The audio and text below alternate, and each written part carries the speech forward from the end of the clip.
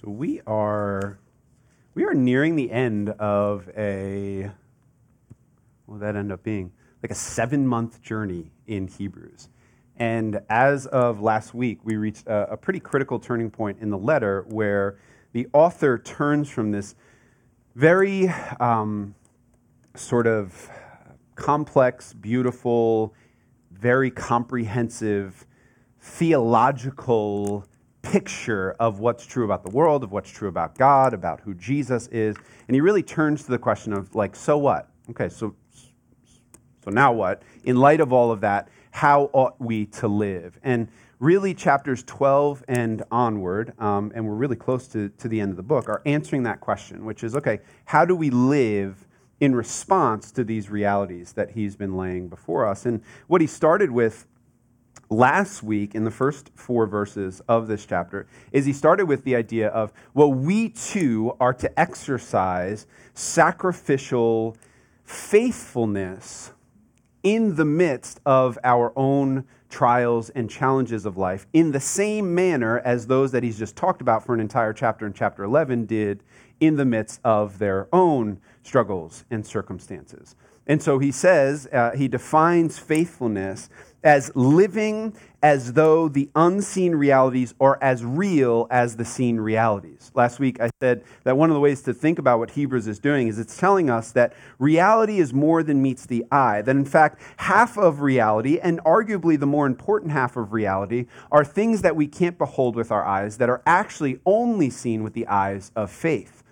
The resurrection of Jesus, his atoning work in forgiving us and bringing us back into relationship with God, our eternal destiny, which is in a renewed heavens and earth that we are moving towards, in even the unity that we have as a people that isn't always necessarily seen with our eyes, but is something that we pursue by faith. That these are the kinds of realities that we need to, by our actions, by what we do in the world, by our posture toward the world, one another, and God, that signal to the world that there is more than meets the eye. Faith is the substance of things not seen, the assurance, the firm confidence of what we claim to hope for.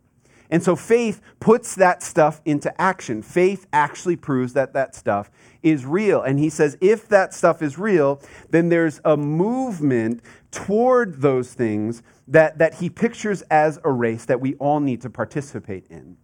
There's specific ways in which faithfulness will work itself out in your life that are distinct to your story, in the same way that there are specific ways in which faithfulness will work itself out that are specific to my life. This is why he uses the language of the race set before us, that it is that there is a unique way in which we have been called to walk in the specific circumstances, giftedness, limitations, relationships that God has placed around us. And what he's trying to get us to do in Hebrews 12 is to say that now it's on us, the same way that the saints of old ran their race, now we too have to run our race.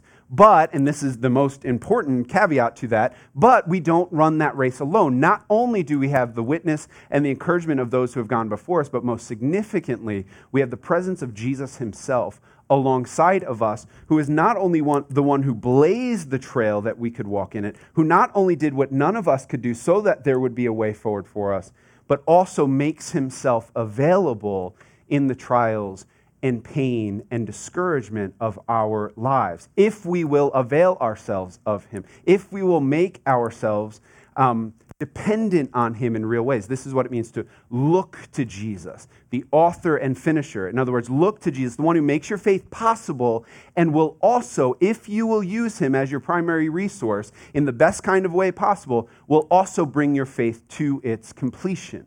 He sees it all the way through to the end with you. And so not only is Jesus our model of faithfulness, he's our means of faithfulness. Not only is he our example of faithfulness, he's the source of our faithfulness. And that is going to be a theme throughout the rest of this book, is to see Jesus, yes, as the one who sets the example of how we're to live in light of these realities, but also that it's not simply that he's our example, he's also the resource that we draw from. He makes possible, this is what it means that he's the beginner, the founder, the pioneer of our faith. is he makes it possible for us to follow his example. Now, the author of Hebrews is going to kind of change the metaphor, is probably the simplest way to talk about another aspect of what it means to both see Jesus as our example and as our resource. And the particular image that he's going to get at here is the fatherhood of God and our role as the children of God. And there is a grand sense in which, of course, Jesus is the great example of what a perfect Son of God, how he lived in that reality of having his heavenly Father as his primary authority, as his primary resource. And so Jesus is our example in this. But Jesus is also the one who uniquely brings us into the family and makes it possible for you and I, as messed up as we are, to have the audacity to say that I too am a child of God. There's a sense in which even in popular conversations about not even about religion, but just sort of in wider conversation in culture, there's a sense in which we're all the children of God, that everyone is a child of God. And as a theology dork, I always bristle at that a little bit, because I'm like, that's not from a Christian worldview. That's not strictly speaking true. That yes, we are all made in the image of God. We are creatures of God. We are all worthy of a certain measure of dignity because we bear the image of God in us. But the scriptures could not be clearer that the fundamental problem that humanity suffers under is that we are not actually members of the family that we were created to be members of. That we have strayed from our Heavenly Father, renounced our family name, so to speak, and now are in desperate need of being brought back home. This is why all of the language of the New Testament, at the end of the day, is, in terms of what Jesus did, in terms of what salvation is irreducibly about us being reconciled in relationship to our Heavenly Father. That is foundational to what salvation is. And so your great hope is not that you're a child of God in and of yourself. It's that you actually have the opportunity to become a child of God, which is what you were always created to be. And the human longing for identity, for family, for belonging is actually fundamentally about us not actually being in that relationship as a child of God. So he says, the author of Hebrews, chapter 12, verse 5. One of my favorite things I got to do with the kids this week was teach them what it means when someone stands in front of them and says, okay, Hebrews 12:5. It's like, what does that mean, right? Hebrews is the book. The Bible is a collection of books. And you look up in the table of contents, where's this book called Hebrews? The big numbers on the page are the chapters, and the small little tiny numbers in the midst of the words are the verses. So Hebrews, that's towards the back of your Bible. Big number 12, little number 5. There you go. He says, so in the midst of your suffering, in the midst of your trials, in the midst of your own need to be faithful, have you forgotten the exhortation that addresses you as sons? My son, do not regard lightly the discipline of the Lord, nor be weary when reproved by him.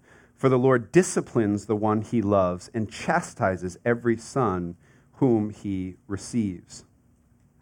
First, it's really important for us to define this word discipline. It shows up no less than what? 1, 2, 3, 4, 5, 6, 7, 8. I'm counting 9 times, at least, that it shows up in this passage. The word discipline for us is largely, in Western American culture, a negative word.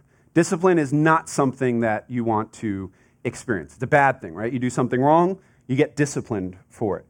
And that is not here. That is certainly part of what's being talked about here. And we'll see that nuance even in what he quotes here.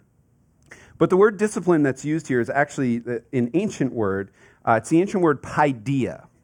And probably what you hear in there is paideia it's the same root as we get pediatrician from. And the word paideia here, this word discipline, that will be repeated again and again, the same word in all the cases in your English Bible that says discipline, is this much more robust word about kind of the overall development of a child, right? Thus, pediatrician. It's, in our church, the closest word, the one that we've chosen to kind of double down on, is the word discipleship.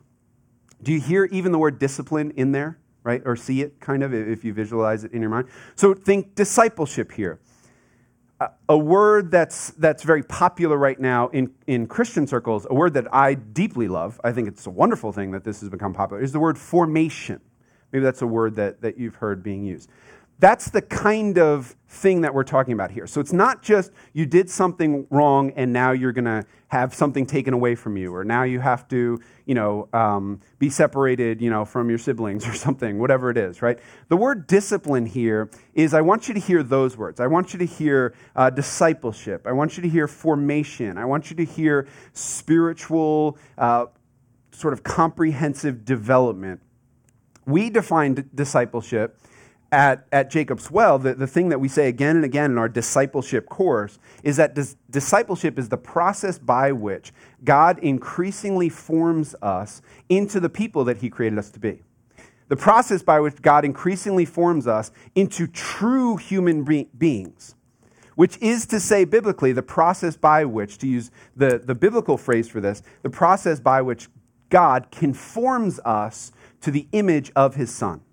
Conforms us to Christ-likeness, because who Jesus was the human being who was fully alive, the perfect human being. And so the process by which we become increasingly truly human is also the process by which we become more like Christ. However you want to, whichever one you kind of want to grasp into in all of those things, I want you to hear that when you hear discipline so that we don't trip up and simply think of sort of punitive discipline in the way that probably pops into most of our minds. I love here that he introduces, what he's about to quote is one of the more sort of key passages in the book of Proverbs. And I'll talk about why he quotes that here. But he introduces it so beautifully by saying, "And have you forgotten the exhortation that addresses you as sons?" And what he quotes here is actually a little bit like tough. It's a little bit like, yeah, God's going to deal with you. God's got stuff that he wants to do in your life. God's going to correct you in certain ways and all of that. But he says, this is meant to be an encouragement to you. It's also meant to be an encouragement foundationally, as he'll say in the verses that go on, because this shows that the Father is treating you like a child. In other words, what your soul most longs for, to be a child of God, to be adopted back into the family of God, is most on display in many ways, according to the author of Hebrews, when God is actually bringing really hard stuff up in your life and trying to change you by bringing those things up. And often the assumed context here in Hebrews 12 is that often that kind of change is God's act of forming us, of changing us, is most apparent in the midst of life's hardest seasons. Right? He's talking, you can't ever forget that throughout Hebrews, he is talking to discouraged people. He is talking to people ready to throw in the towel. He's talking to people because of the cultural winds around them, because of the fact that they have suffered on behalf of their faith, because of the fact that they feel really isolated as Christians. They're not in anything remotely like a Christian, post-Christian, however you want to name our culture. They're in nothing remotely like that. They're utterly alone in their faith and saying, I just want to have friends again. I just want to be normal again. I just want to hang out with people and not have them be like, aren't you one of those, like, that guy was dead and then he wasn't dead anymore and now you're living in light of those realities? Right? They're ready to throw it in for all those reasons. And he says, don't forget that especially in seasons where it's rough, that God's attentiveness to you as a good father is actually evident in the fact that he's not done with you. Is actually evident in the fact that he's still pursuing you and still pursuing change in your life. Now, we can hear that and say, yeah, but that's exhausting. And the author of Hebrews says, yeah, wait, I know that that's exhausting. We'll get to that in a minute. But just know that when God is dealing with you, it's a sign not of his lack of attentiveness. It's a sign not of his absence in your life, but of his particular attentiveness and nearness in your life.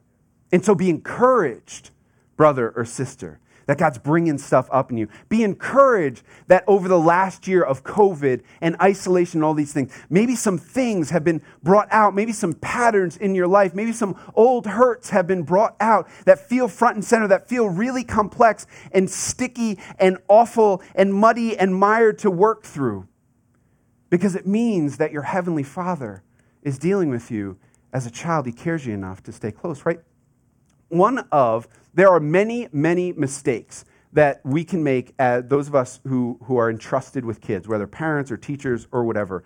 And I'll never forget some of the best parenting advice that I've ever gotten was truly the only true mistake that you can make with your kids is to be utterly neglectful of them. And that could mean abuse, but it can also mean just total inattentiveness.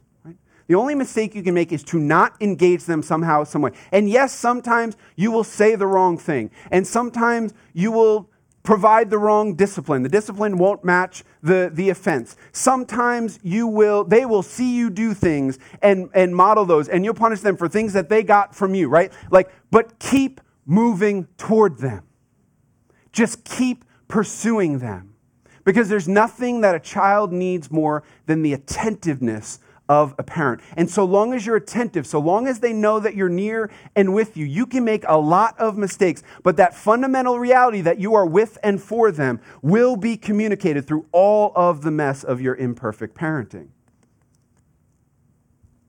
Preview, that analogy completely and utterly breaks down with God for all the amazing right reasons. But there is something foundational to this opening exhortation here that says, be so glad that God doesn't leave you to your own devices. Be so glad that just when you think that you have arrived in the Christian life, God will bring a circumstance, God will bring a teaching, God will bring the counsel or challenge of a good brother or sister, and you will say, oh my goodness, I guess I'm not done. And it can be so discouraging until we remember, no, this is a sign that there is a Father who keeps moving toward us, who's purposeful in his discipline toward us. Have you forgotten the exhortation that addressed you as sons? Now he quotes the Proverbs.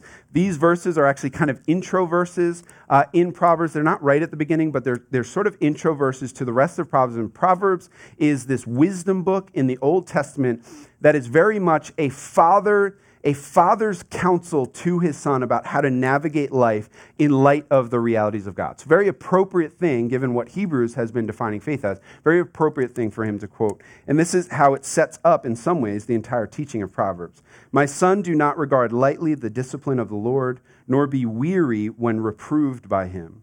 For the Lord disciplines the one he loves and chastises every son whom he receives. I'm just going to read that again. This is one of those that kind of preaches itself. My son, do not regard lightly the discipline, the formation, the discipleship, the development that God is doing in your life, nor be weary when reproved by him. For the Lord disciplines the one he loves and chastises every son whom he receives. The word that really stands out to me in these verses is the word reproved. That word reproved means, I want to get this right.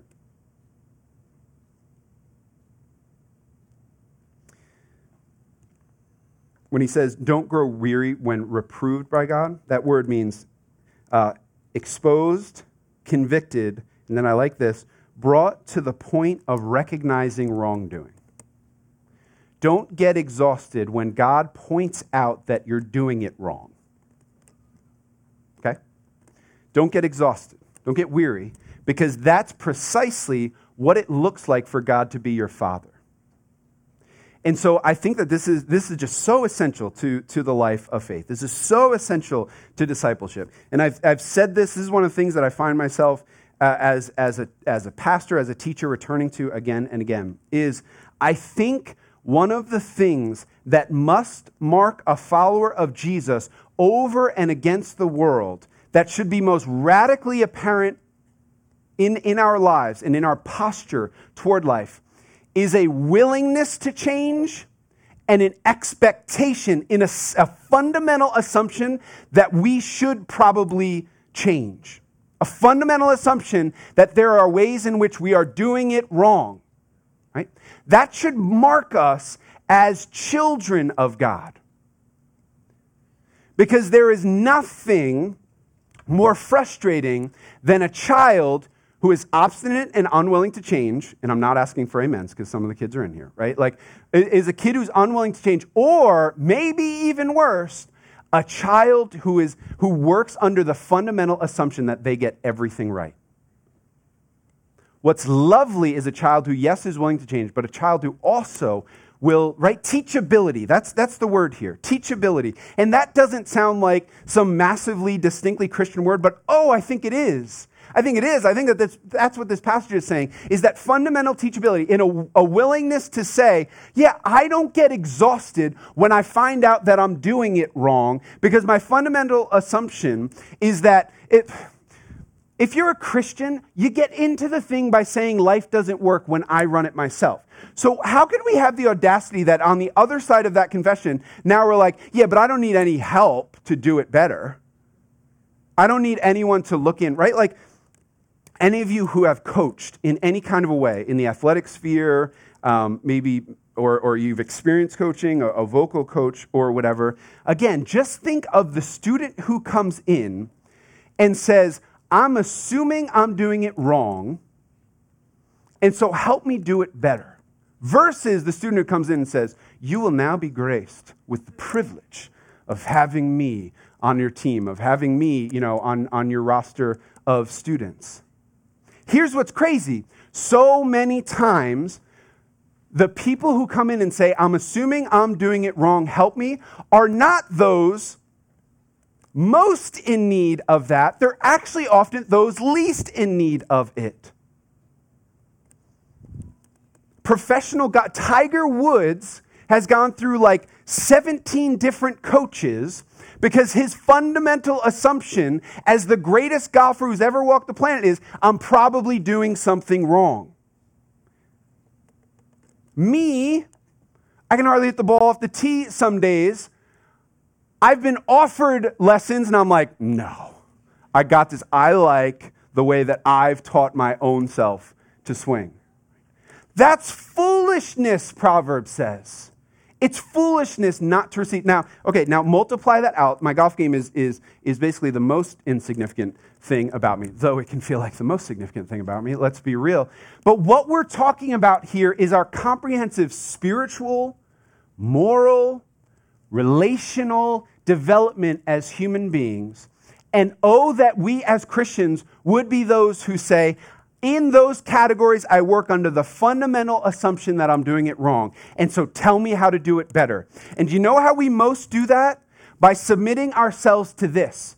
By walking in every Sunday, by walking in every Wednesday to discipleship course, by walking into every conversation with a trusted brother or sister and saying, I can't wait to find out how I'm doing it wrong and how I can do it better, how I can honor God more, how my life is actually moving toward self-destruction and could actually move toward loving others and actual health for myself. You know how rare that is?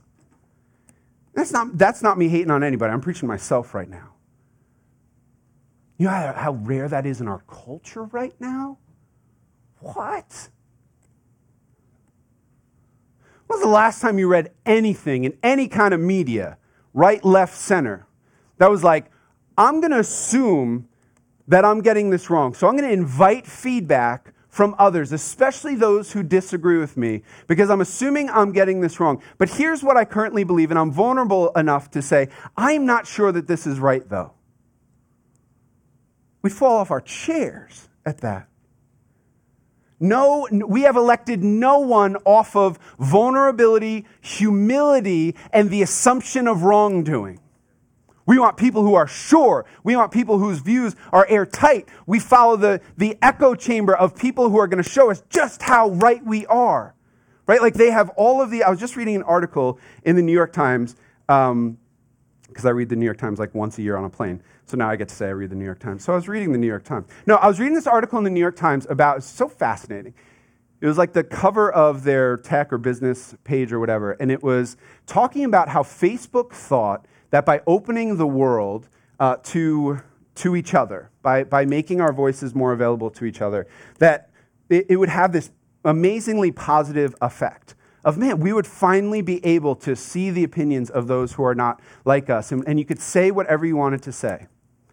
And whatever it's been, 15 years later or 20 years later, however long Facebook, I mean, you know, like you don't have to tell, you don't need me to tell you. Like the impact is stunningly the exact opposite. Is that Facebook with each passing year gets more and more narrow in terms of the diversity of voices that even any individual user is willing to follow and hear on their page. What would it look like for the people of God, for followers of Jesus, to come in and to humbly say, we of all people are willing to, because we have identified ourselves as those in need of salvation, that we of all people are willing to listen, are willing to assume that we're doing things wrong, and yet, here's the other part of it, yet have a measure of truth, have a standard of truth that actually means that we don't just have to be flapping in the breeze for every opinion. We have a firm foundation that we can and must stand on. The Word of God shows us. But here's what we do with this Word. We take this inerrant word of an inerrant Father, and we as kids go, we know exactly what He meant, though. And we know it better than even the other kids know it, let alone the people who are outside of the family, who we just want to bash with this truth. Where's the humility? Where's the graciousness as the people of God? And look, it's really easy to throw stones outward and to say, yeah, did you see what such and such, you listen to the Mark Driscoll thing, right? And to just say, that's out there. It's here in my own heart, that lack of humility. Guys, if we're going to move forward as a church, we have to be willing to have that fundamental assumption that we're doing it wrong in certain areas, that we do have a standard of truth, though, that we have the history of the church that we can stand on the way that they've understood this. But we also have to have an openness and a willingness to say, but I can't be the final arbiter of that truth. Can't be me and my own instincts. So one of the things that I would love to be said about Jacob's Well is you get around someone who's been at that church for long enough and you will find someone who can name the ways in which God has changed them over time, can name the ways in which they have gone from doing this to doing this solely because this said so. That I used to think this and now I fundamentally changed my mind and think this. And then as I've experienced that change, it's moved me closer to a fundamental assumption at any given moment that I'm doing it wrong, that I'm probably missing something. Because I understand I'm a kid. I'm a child. I'm not an authority. I'm not God Himself. I'm a kid being worked on over time. And so if you have a question, maybe don't ask me, maybe ask Him. If you want to know what I believe, maybe go here rather than to my Facebook posts. Got quiet. Okay. It is for discipline that you have to endure, right? One of the things that makes the Christian life so hard is precisely this dynamic. You never arrive. You become a Christian, you feel like I'm in. Then someone brings some sin out in your life, you feel like, oh boy, here we go. And then you gain a little victory in that, and then someone else says, yeah, but what about this thing? And you go, that thing? And then you start to struggle with that same old sin again. And you're like, oh boy, here we go again, right? It's for formation. It's for discipleship. It's for comprehensive development of you into the human being that you would have to be. You got to stay in the game. You got to keep showing up for lessons. You got to keep submitting yourself to the Word. You got to show up at church, not just for a social club, but you got to show up because you're going to assume that the Word of God will challenge you on any given day. Because you have a Father who's attentive to you. Because, as this next verse says it better than I can, God is treating you as sons. God is treating you as kids, as sons and daughters. That's why it's hard. That's why it takes a lot. Because you have a God who loves you so much. Some of the kids who grew up in the most loving, attentive households often felt the most exhausted with their parents. Amen? Right? Because standards were really high. What do you do now as an adult, though? Do you look back and say, oh, I wish they had been more neglectful of me? Right? For what son is there whom his father does not discipline? If you are left without discipline in which we have all participated, then you're illegitimate children and not sons. Right? Like, if you do not experience conviction in your life, that should terrify you.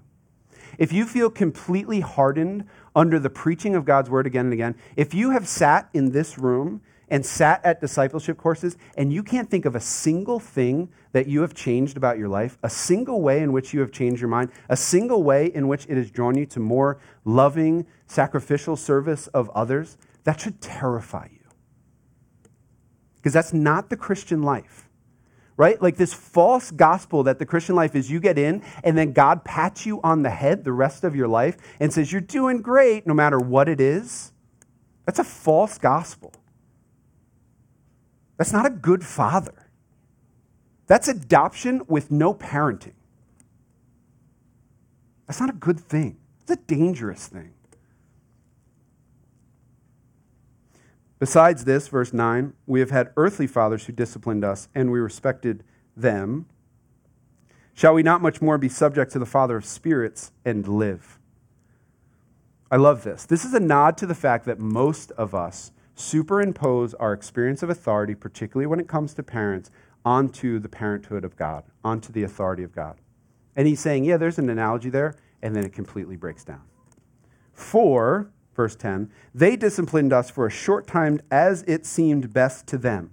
In other words, all our parents were doing, all that you're doing as a parent, is working on the absolute best that you can within your limitations and your own experience.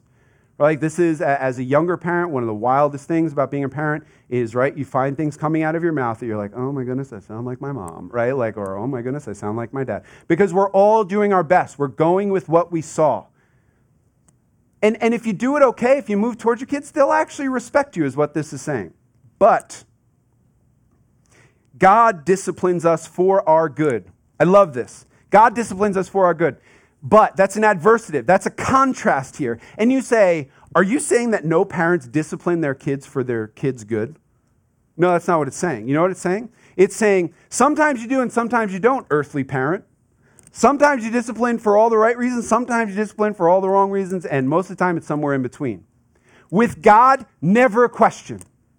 Every single move of formation in our lives by the Scriptures, every single move of discipline from God, every reproof we receive, every time God's Word shows us we're doing it wrong and seeks to help us do it in a more God-honoring way, every move toward holiness is absolutely good. You don't have to doubt it whatsoever. He never makes mistakes. As an ancient theologian put it, that God does not withhold anything needful from his kids. And anything that is withheld from us is not needful. You like that? We don't use the word needful. I like that word in that phrase. God does not withhold anything needful from us. And anything that he withholds from us, we don't need it. Why? Because he disciplines us for our good. Full stop, no caveats. No footnote, no qualifications. If he asks it from you, it's good. This is the fundamental fight of faithfulness and obedience in the Christian life. What do you believe about God? Do you believe he's like your earthly parents, who sometimes got it right, sometimes didn't? Some of you had really horrible experiences of your parents. And God is calling you out of that experience saying, let me heal up some of that because I'm good, I'm always for you. Some of you grew up without parents for various reasons. Some of you have lost parents way too early. He wants to fill in those gaps. He wants to be what every earthly parent aspires to be, but we all know we fall short of. So the fundamental question at the end of the day is, do you believe that God withholds good from you? Or do you believe that anything that he withholds is not good for you? Because he doesn't make mistakes. He's not making it up as he goes along. Because I can tell you, if you believe, right? If you and I could somehow believe, and I'm not saying that we ever necessarily arrive at this point, but if we could truly believe that if God asked it of me, it must be for my good, oh, that would go such a long way. Because every sin struggle that you have probably has some element of, yeah, but why doesn't God want me to do this? Yeah, but why can't I just? Yeah, but I'm weary, I'm exhausted, and this would be a really nice relief. Yeah, but I'm weary and exhausted and feeling like obedience is really hard and disobedience looks really satisfying right now. That's what we struggle with. Because we believe that God sees us in our weariness and says, I'm not going to give them what they want. And they're going to have to, all right, do you. No. He's always attentive, always moving towards you. When the Spirit of God is shouting in you, no, don't do this. This isn't going to be good. The next day and a half is going to be miserable, and you know it will be. No, don't bail it in. No, don't say that thing. No, don't respond that way. I know it'd feel really good to put that person in their place right now. That is God's goodness. Not his punitive justice toward. It's his goodness screaming out, saying, this is not good for you, my child.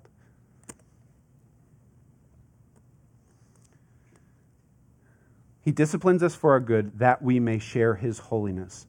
For the moment, all discipline seems painful rather than pleasant. These are some of this is like one of my favorite single verses in the entire. For the moment, all discipline seems painful rather than pleasant. But later, it yields the peaceful fruit of righteousness to those who have been trained by it. For the moment, all discipline seems painful rather than pleasant. The Christian life is not pleasantry to pleasantry.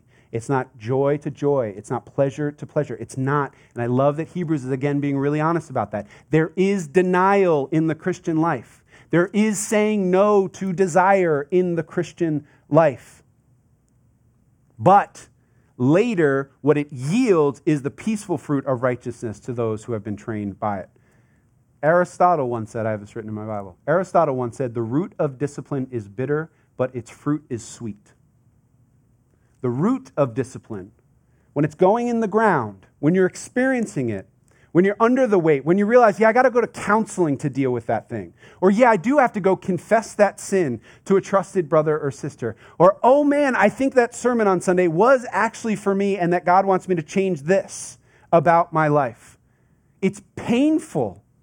It's painful. But the spiritual dynamic is always short-term pain, long-term harvest of peace and righteousness and nearness of God.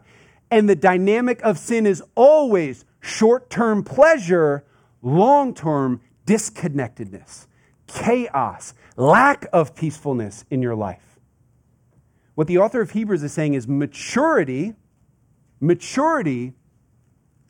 choosing the former at the expense of the latter. Immaturity means choosing the latter at the expense of the former. In other words, immaturity is short-term pleasure, short-term pleasure, short-term pleasure, short-term chaos in my life, relational mayhem all around me, but pleasure. Maturity looks like denial, lack of immediate gratification, peacefulness, relational fruit in my life. The author of Hebrews is saying, we have a vine dresser. I am the vine, you are the branches. We have one who seeks to plant us in the soil of his discipline, and that might feel hard, but that there will be a fruit that we get to enjoy on the other side of it. Very few kids, when you discipline them, when you hand down a punishment for something that they have done, immediately respond with, that's good, I get it, and thank you, right? Why? Because they don't understand the enormity of their transgression, and they never think that the punishment fits what they've done. Why? Because the distance between their little wisdom that they have, think of especially like a little kid, and your wisdom is just so unbelievably wide. They can't see what you see. They can't see the trajectory, right, of whatever, a stolen cookie every night. When you say no to the sugar for every meal and every snack, they can't see the trajectory. They can't see what that root ends up bearing fruit in. When you say, no, you can't be with your brother or sister right now because you need to feel the pain of what you've done to them and how it creates separation in your relationship. You say, no, whatever, they don't care. It's not that big of a deal. Whereas you see the trajectory of, if this continues, if you continue to treat each other poorly, there will be a broken relationship between the two of you. And I don't want 35-year-old you to say, why didn't you take care of this sooner, Mom and Dad? Why didn't you do something? Why didn't you tend to our relationship? Try saying that to a 4-year-old. I'm tending to 35-year-old you, right? Yet this is what we do if you're a good, gracious parent. Sometimes we think that the gap between a 4-year-old and a 38-year-old, that gap is larger than the gap between us and God. And I'm telling you, the gap between my wisdom and God's wisdom is infinitely greater than the gap between my wisdom and my precious 10-year-old. And if I know, buddy, I know a little bit better right now than you what's good for you. Do you know that? It's a hard thing to believe, right? I'll give you your $5 later. It's a hard thing to believe. But what childhood of a good Heavenly Father looks like, what actually bearing that identity looks like, is increasingly understanding two things. One, the gap between my wisdom and His is infinite. But His love and goodness is at every single millimeter of that gap. That one thing that you never need to doubt, yeah, his wisdom is greater, but his love is infinite. It's the solid foundation of every ounce of His wisdom, is His love and grace towards you. And this is why we must, as Christian people, right? It's not so that we would be better than the world. It's not so that we would flex our humility, right? Like that would be totally under the point. This is just living, this is the substance of faith. We believe that God of the universe, that our perfect creator, came all the way in between, the gap between us and Him, went all the way into it to infinite cost to Himself, that there was real pain. We were telling the kids all week this week at Well Kids Camp, these stories aren't fairy tales. They're not Aesop's fables. They're not morality plays. These are real things that happen. Do you believe that same one who now asks you to lovingly submit to His lovingly fatherhood over you, bridged that infinite gap, came, died on a cross, cried out, my God, why have you forsaken me?" such that those words never need come across your lips.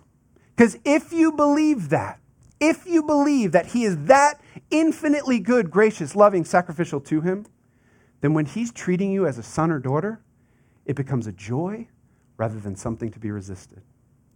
When you live with the fundamental assumption that you're doing it wrong, it becomes a joyful thing because you're saying, my perfect coach can tell me how to do it better. Not so that I'm better than other people, but so that, right? What's said here is not, notice, this is the last thing I'll say. Notice that for so many of us, we think that the great enemy of our lives is our suffering. We think that if God would just do something about our suffering, we'd be totally fine. And God says it wouldn't be enough to take your suffering away because there's a far greater enemy to your life. The greatest enemy of your life is sin. That's the reality. That's what's destroying you. It's not your suffering. Your sin is destroying you. And here's what God says. He says, I love you enough that I will use your suffering. I will use the hardest seasons of your life. And one thing you can be sure is that I'm always dealing with the process by which I want to make you more like my son. And so if sin is coming out, see that as the enemy. Because God, so often we can think, if God were really good, He would withhold suffering from me. No, if God were really good, He would be doing everything He possibly could at expense to Himself, at infinite expense, to deal with our true enemy, which is sin. That's what He's doing. And He's using suffering. He will use suffering as a tool to deal with your true enemy. Because He knows that holiness, what it says here is it says, He's doing these things so that you might share in His holiness. And He says, if you increasingly share in my holiness, you can get through your suffering. But if all I dealt with was your suffering, you would still be under the weight of your sin. And you would still be suffering even in the ease and comfort of your life. You see that? So He says, I'm going to use your suffering to deal with your actual enemy. Because at the end of the day, it is just simply the case that what God wants to do is He wants to free us. from the thing that wars most against our souls, which is not that this life is hard. It's actually the sin that leads to death and separation from him. And so if we share in his holiness, and this is why one of my prayers for Jacob's Well is we need some older saints, y'all. We need some older saints who can tell us that it was not in spite of their suffering, but it was through their suffering that God dealt with the sin in their lives, dealt with the limitations, dealt with the brokenness, dealt with the ways that they had been sinned against in their lives. And that not only do they say that he is good in spite of the suffering that I've been through, but I saw his goodness most so often in those seasons of suffering. Because the whole world, I just heard a really much older saint, pastor who I really admire, say, the whole world can say suffering is normal. That's not a distinctly Christian worldview. The whole world says that suffering is normal. It's the Christian who can say it can also be purposeful. And that's only the case because of that. Because unless there's one who can actually conquer sin and all of its consequences, then what hope do we have of being freed of our actual enemy in life? And yet he pursues us to share in his holiness. We don't have a half gospel that just brings us in. We have a God who adopted us and then fathers us perfectly, lovingly. Will we submit to him day after day, assuming we're doing it wrong? That our only hope is walking ever increasingly with his voice, with his word over our lives. Let's pray. Father, thank you, Lord. Thank you that you treat us as sons and daughters, that you do not leave us as illegitimate children, but God, that you have adopted us in by the cross, and that now by Christ's work in our lives, by the Spirit, that we can ever increasingly share in your holiness. So, Lord, I pray that we be a church that embraces the paideia of God, that embraces discipleship, that embraces formation, Lord, and that we would not live under the fundamental assumption that we are finished products. Lord, let it not be so. Lord, break that stronghold in our lives individually, break it corporately, and I pray that you would break it in the American church, Lord, that we would no longer be known by our arrogance and our assurance, but that we would be known by our humility, by our love, Lord. You didn't say Christians will be known by their confidence that what they believe is exactly right. You said we will be known by our love. God, make us known by our love. Start here in this church. Start here in this community, Lord. God, we want that work in our lives. Give us endurance to receive your forming work in our lives. Pray this in Jesus' name. Amen.